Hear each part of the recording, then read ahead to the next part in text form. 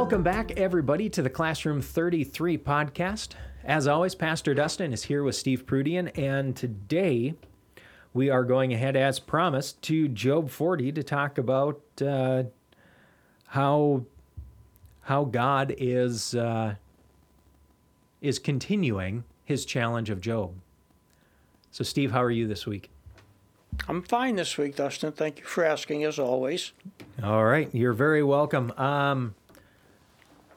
So, I did challenge to not just read Job 40 for this week, but to also continue from 38 through 39. And if you've done that, God's got a lot of challenges. He's got a lot of questions, and Job can answer absolutely none of them because he doesn't have any of the information. He doesn't know. It's really quite a speech, quite a lengthy inquisition, if you will, of all the things that Job doesn't know. And it just goes to prove how great our understanding isn't. How great is the knowledge that we do not possess. So now we're getting into chapter 40. And we're going to start by reading.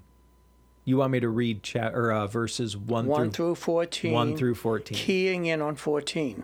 All right. So starting with verse 1, then the Lord said to Job, "Do you still want to argue with the Almighty? You are God's critic, but do you have the answers?" And Job responds. Job replied to the Lord, "I am nothing. How could I ever find the answers? I'll cover my mouth with my hand. I have said too much already. I have nothing more to say." Then the Lord answered Job from the whirlwind, "Brace yourself like a man, because I have some questions for you, and you must answer them. Will you discredit my justice and condemn me just to prove you are right? Are you as strong as God? Can you thunder with a voice like his? All right, put on your glory and your splendor, your honor and majesty. Give vent to your anger. Let it overflow against the proud. Humiliate the proud with a glance. Walk on the wicked where they stand. Bury them in the dust. Imprison them with the world of the dead. Then even I would praise you, for your own strength would save you." And I'll repeat verse 14. Then even I would praise you, for your own strength would save you. That is quite the statement. Quite a challenge. That is quite a challenge. Thunder with a voice like God's. I think of Moses up on the mountain talking with God, and how the people at the bottom of the mountain heard the thundering, booming voice of God, even though they couldn't understand what was being said. They thought it was just a storm. But it was loud, so loud that it was shaking the entire mountain and the ground around it. I can't do that. I mean, I'm loud. I can be really loud. I can't be that loud. You can't shake them. Nope. Nope. No way, no how. So God says to Job, "What do you have to say for yourself?" And I kind of like that. Job's been humbled. Job has been humbled. I've said too much. I shouldn't have said the things that I said. He recognizes that he was in error. And he is going to put his hand over his mouth to prevent any more stupidity from coming out of it. And I wish sometimes I had the forethought to do that myself.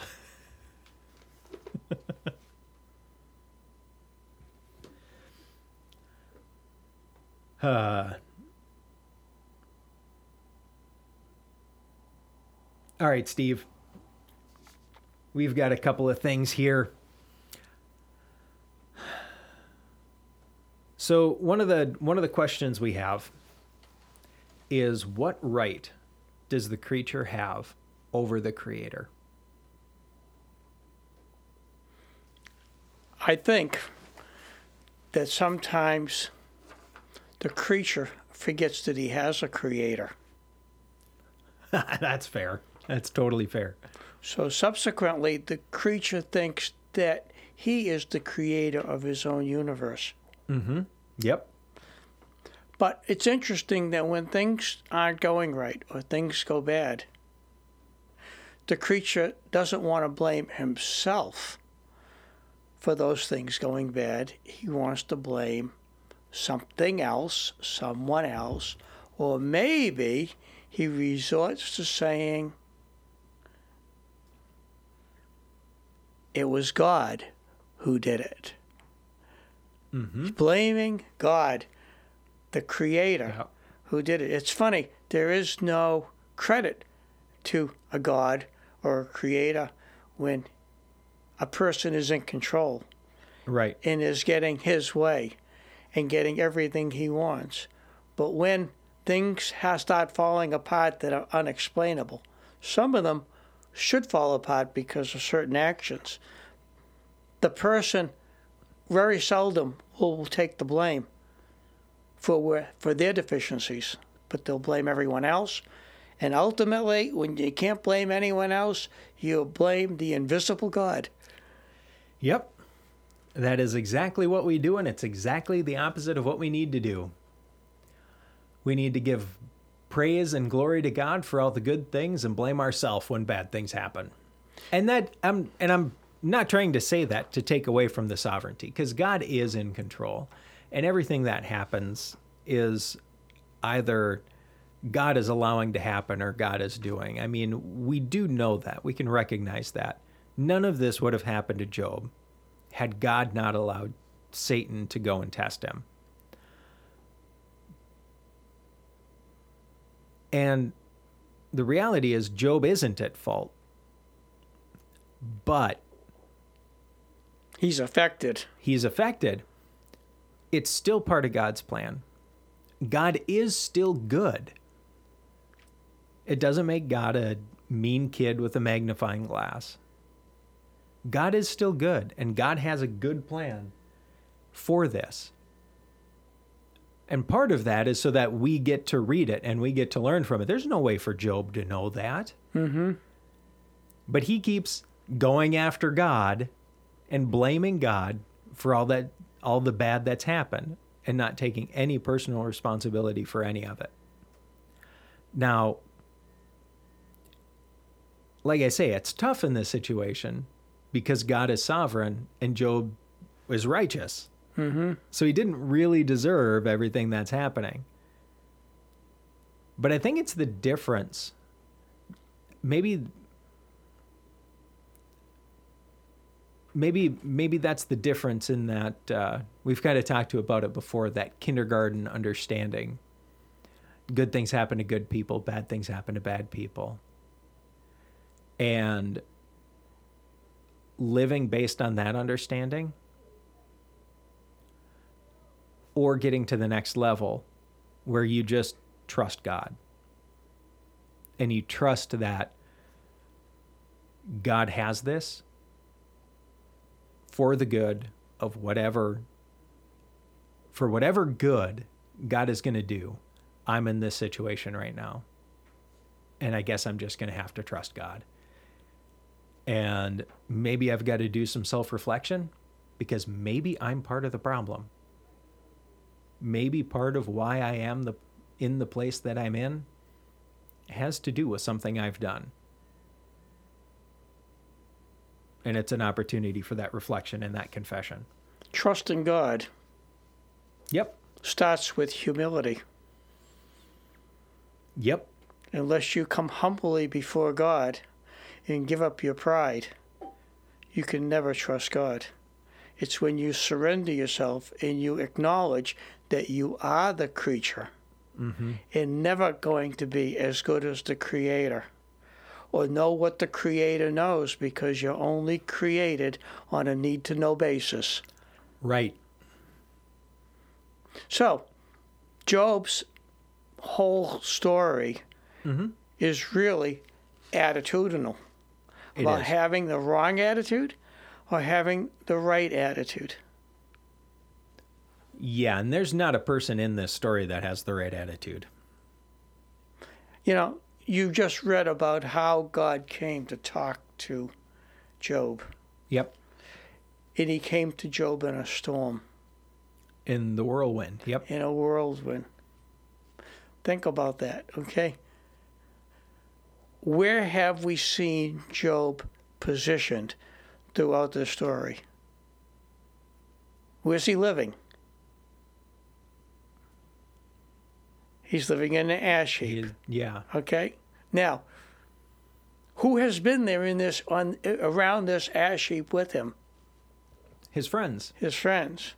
Do you think his friends would be present when God shows up in a storm? On the ash heap. Seems to reason that they would be there. Well, maybe that they decided they didn't want to deal with the storm. Depends on how much notice they were given right. before it So came in. they're not there. Maybe, just maybe, since the ash heap is the city dump, do you think wealthy guys would set up their residence next to the dump? No. No, I don't think so either. I think they came and visited with Job where he was at, but I don't think that they would lower themselves to be there. So when God shows up, guess what? It's Job and God alone. And ultimately in our lives, it doesn't matter who lives around us. It's you and God alone. Right. And in this particular case, God has literally opened up the blinds to his vast stage of creation, of everything that he's made. And he's just saying to Job, where were you when I did these things? Okay? How did I do these things? Okay? Do you know what this creation does? Do you know the particulars about this creation or that creation? And literally, a lot of these things, Job may have only known of these portions of creation by name only. He never had any experiences. He never met a hippopotamus. Right. He never met a dinosaur. He never met a dragon. Right. Okay? There is truth to believe that in the book of Job that he may have had some experience with Behemoth. He may have had some experience with Leviathan. Well, he would certainly know what they are. Right. I mean, when God's talking to him and asking him, he's take a look at Behemoth, which I made just as I made you. Okay. So we know that Behemoth, real thing. To look, he has to exist. Right. So take a look at Behemoth, which I made just as I made you. Okay, that's God saying that I created this Behemoth that you know. Whether you've heard stories or actually seen them, you know what it is I'm talking about. You understand. It's an analogy. He's giving this to Job as something that is comprehensible to him in order to show his greatness, which is completely and totally incomprehensible. So Behemoth is real. How big is Behemoth? Behemoth is big with a tail like a cedar. Behemoth is big. And how big is he compared to Job? Quite large. As a matter of fact, Behemoth would likely make an African elephant look rather small. And what about dependence? What does the behemoth depend upon? Well, it eats grass, like an ox. Ultimately, what does behemoth depend upon? Because it's the same thing that man depends upon. That would be God. And all that God gives us for our survival. Right. What if God gave Job the commission? You got to take care of Behemoth. I don't want to muck that stall.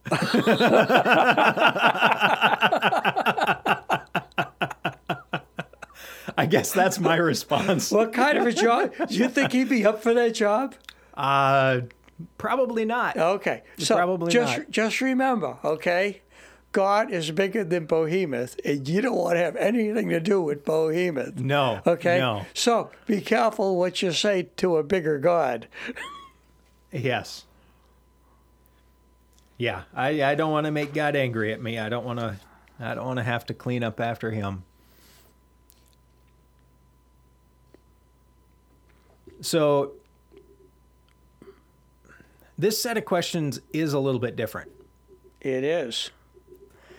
Because the different character is asking the questions, and it's the only character that counts. Mm-hmm. And you know what? He's the only character that counts in our lives, too. It doesn't matter what our friends are saying, what our mates are saying, what our family is saying, what the world is saying. They can say all they want. Some of it may be true, but ultimately, God is the only truth. And it's his word that you have to listen to most carefully. Yes.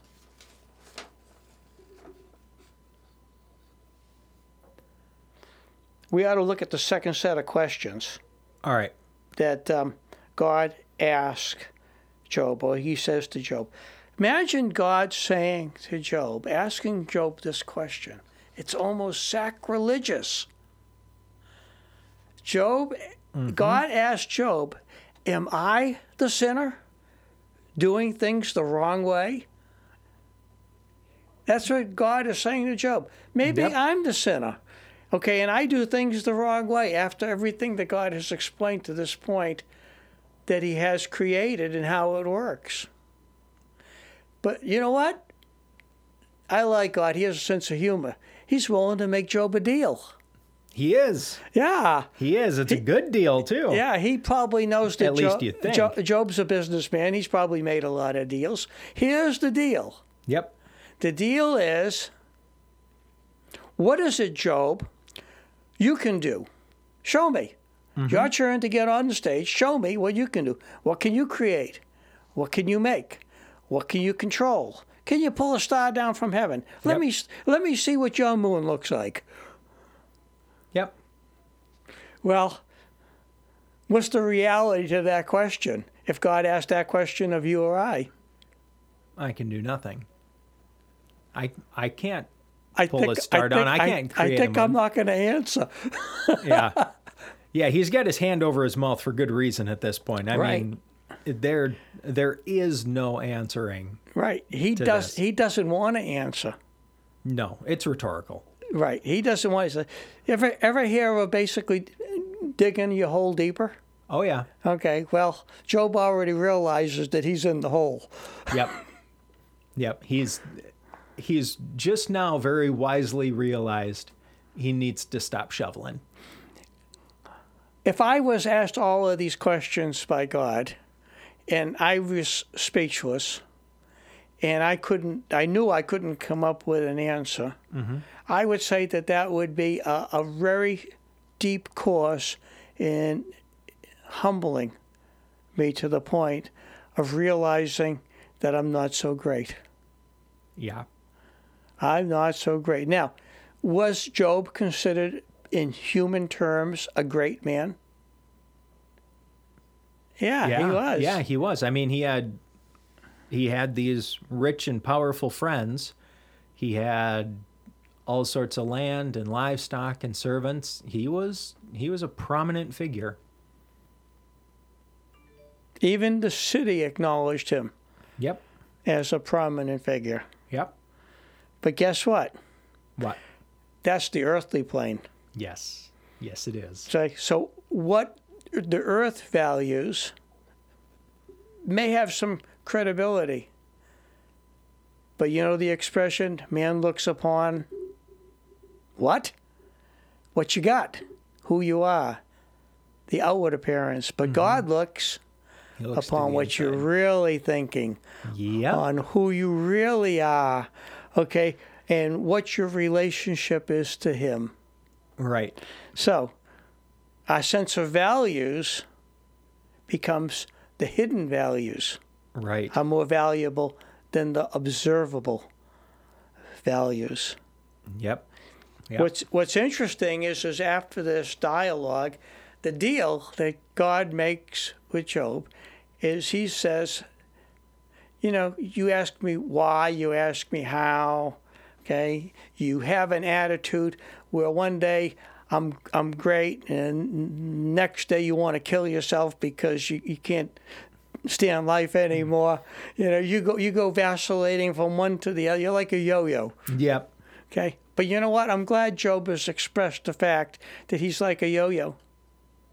Because we're like yo-yos. Yes, we are. We have good days and we have bad days. We have ups and we have downs. We have days that we question what God is doing. Yes. We have days that we don't like what God is doing. True. We have days that we don't even like what we are doing. Right. Okay? And it's interesting. In those days, all any of us want is to get out of those kind of days. We're looking to be saved from those days. So, God knows Job. God knows that Job wants to get out of this mess that he's in. Mm-hmm. He would rather get out of the mess that he's in than to know the question about why he's in the mess that he's in. So, God decides, knowing this about Job, just like he knows about us. Right. He knows how far to take us. He knows what strings to pull. Right. Okay, to make us go, ouch. Yes.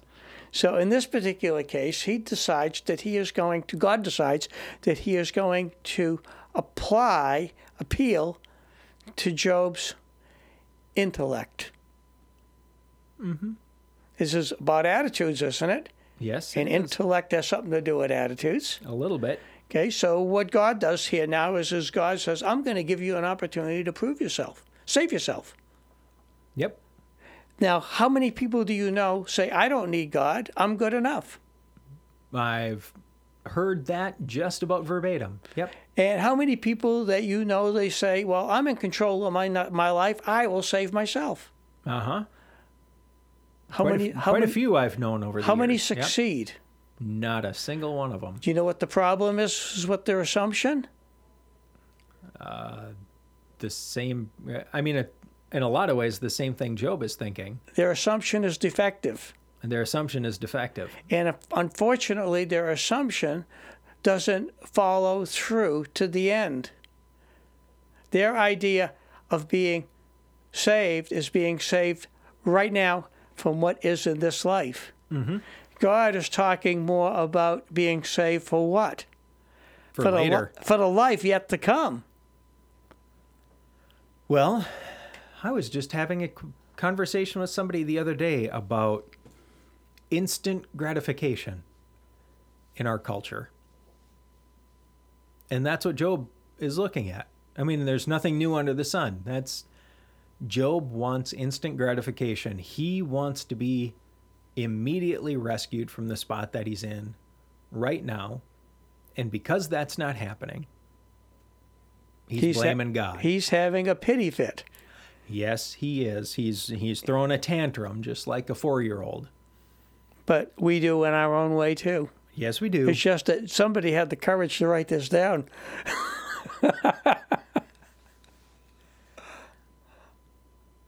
So what is the challenge? The challenge that God gave Job. Do we have the right to assume the same challenge? Absolutely. Okay. So what was that challenge? Read the challenge. The challenge is go save yourself. How? If you think you can... I'm going to reread it. Okay. How? How? Go put on your glory and your splendor. Put on your own honor and majesty. Go vent your anger. Let it overflow against the proud. Go and humiliate the proud with just a glance. Walk on the wicked where they stand, bury them in the dust, and imprison them in the world of the dead. Go save yourself. Go and be high and mighty and self-righteous and do all these things and succeed, then even I, God, would praise you, for your own strength would save you. And the word praise means what? To give glory. What else does it mean? It means to worship. Yep. God would worship, but you know what? The whole statement is ironical. It is completely and totally ironical. I will tell you this, humiliate the proud with a glance. Okay? I've known a few people in my life that have that look. The look. If looks could kill, you'd have died twice. You talking about my first grade teacher? Your first grade, my third grade, whatever, you know? I've known a few people that have the look. That look doesn't humiliate anybody. That look isn't about humiliation. It's a shame. That look is about shame. Shame. Yep. Okay. I can't humble, which is really, I mean, the word humiliate has I don't like the word humiliate It means here. tear down. It means tear down, but really it means to humble. In this usage, we're talking about humble the proud with a glance. Humble the proud with a glance. Can you imagine? Can you imagine some of the most prideful people in our nation, in our world right now? Can you imagine glancing at them and having them instantly become humble? Instantly fall to their knees and cry out that they're wrong, that, you know, and confess all their sins and give glory to God. And I can't even imagine that. I can imagine that with Jesus. I can imagine Jesus doing it. That's not a problem. I can't imagine me doing it. Right. Right? Right. Maybe that, I shouldn't say that's a problem. That's right is what it is. But God says, humble the proud with a glance. Make the proud humble just by looking at them. That's impossible. For us. That is impossible. How does the world humble a person? The world doesn't.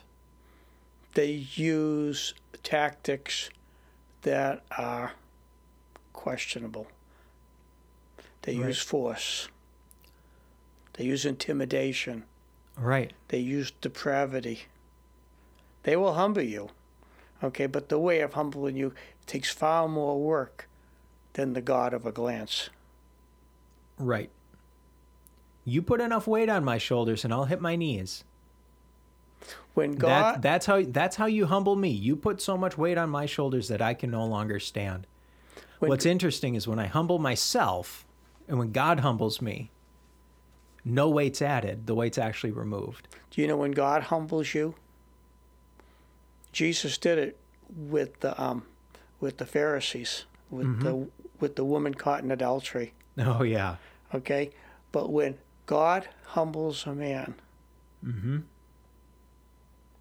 you know he knows all about you. And there's nothing you can say. You are humbled because you know he knows. He knows. Yeah. Everything in that moment is laid bare. You have nothing to hide behind. So think about the glance of God. Mm-hmm. Okay? He knows. He knows.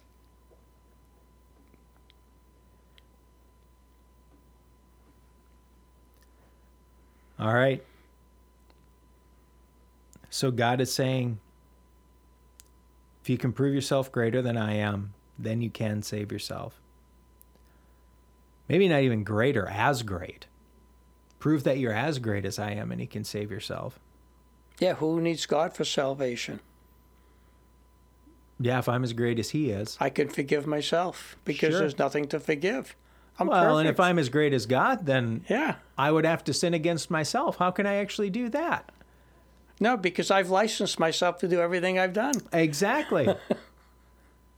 So that just, that really does turn into a pretty nasty circle, doesn't it? Why don't you take a look at how God finally ends the chapter? How he ends the chapter? Yeah, how he ends the chapter. All right.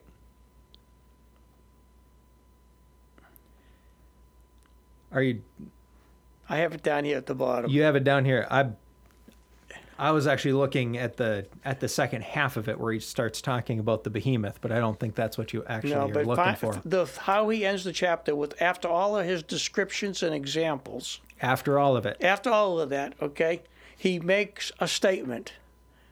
And his statement is, I run the universe. Yep. Okay? Who can confront me and get away with it? That's the question. He says, Yep, that's declares, the question. I run the universe. And who do you think you are that you can confront me and get away with it? Uh-huh. But that applies to all of us It does. who tries to blame God for everything. It does. Because that's a confrontation to God. Mm-hmm. But the bottom line is in the bold, capitalized, is what? Read the bold, capitalized. All you have to know is this, and you know the importance of the whole chapter. What is it? That I'm in charge of the drama in my life. You're in charge of the drama? No, read it. I am in charge of the drama of life. I am in charge of the drama of life. Right. Is that a true statement? I would think in a lot of ways, the way I'm reading this and understanding this, I really like it because it's kind of tongue-in-cheek. It is tongue-in-cheek. Because I was hoping you'd I've come to know you. I was hoping I've you'd come catch to know that. you. Okay. Okay. Yeah, it's totally tongue-in-cheek because I'm not really in control of anything. But If you're in control of the drama of your life, okay, I'm in control of how I react to things. then you got to be responsible for that drama. Right. You're the director. You wrote it. You directed it. You're playing in it. How will you end it? Right. But I look at people. This comment makes me look at the people around me and look at the people in the culture, in the world. And what's interesting is the people with the highest amount of drama in their lives are also the people that project their drama onto other people. The people with low drama lives don't create any. It's true. How should that sentence really read? How should that statement really read? How should that statement really read? Yeah, this is the reality of how most human beings really are. But what is the reality based upon the chapter you just read in the humiliation of Job in this chapter? How should that last line really read? I'm not sure. I'm not really sure. I would say maybe I'm in charge of my pride.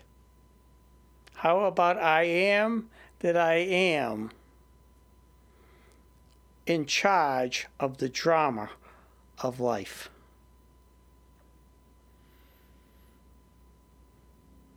I am is in charge of the drama I am of that life. I am in charge of the drama Okay. of life.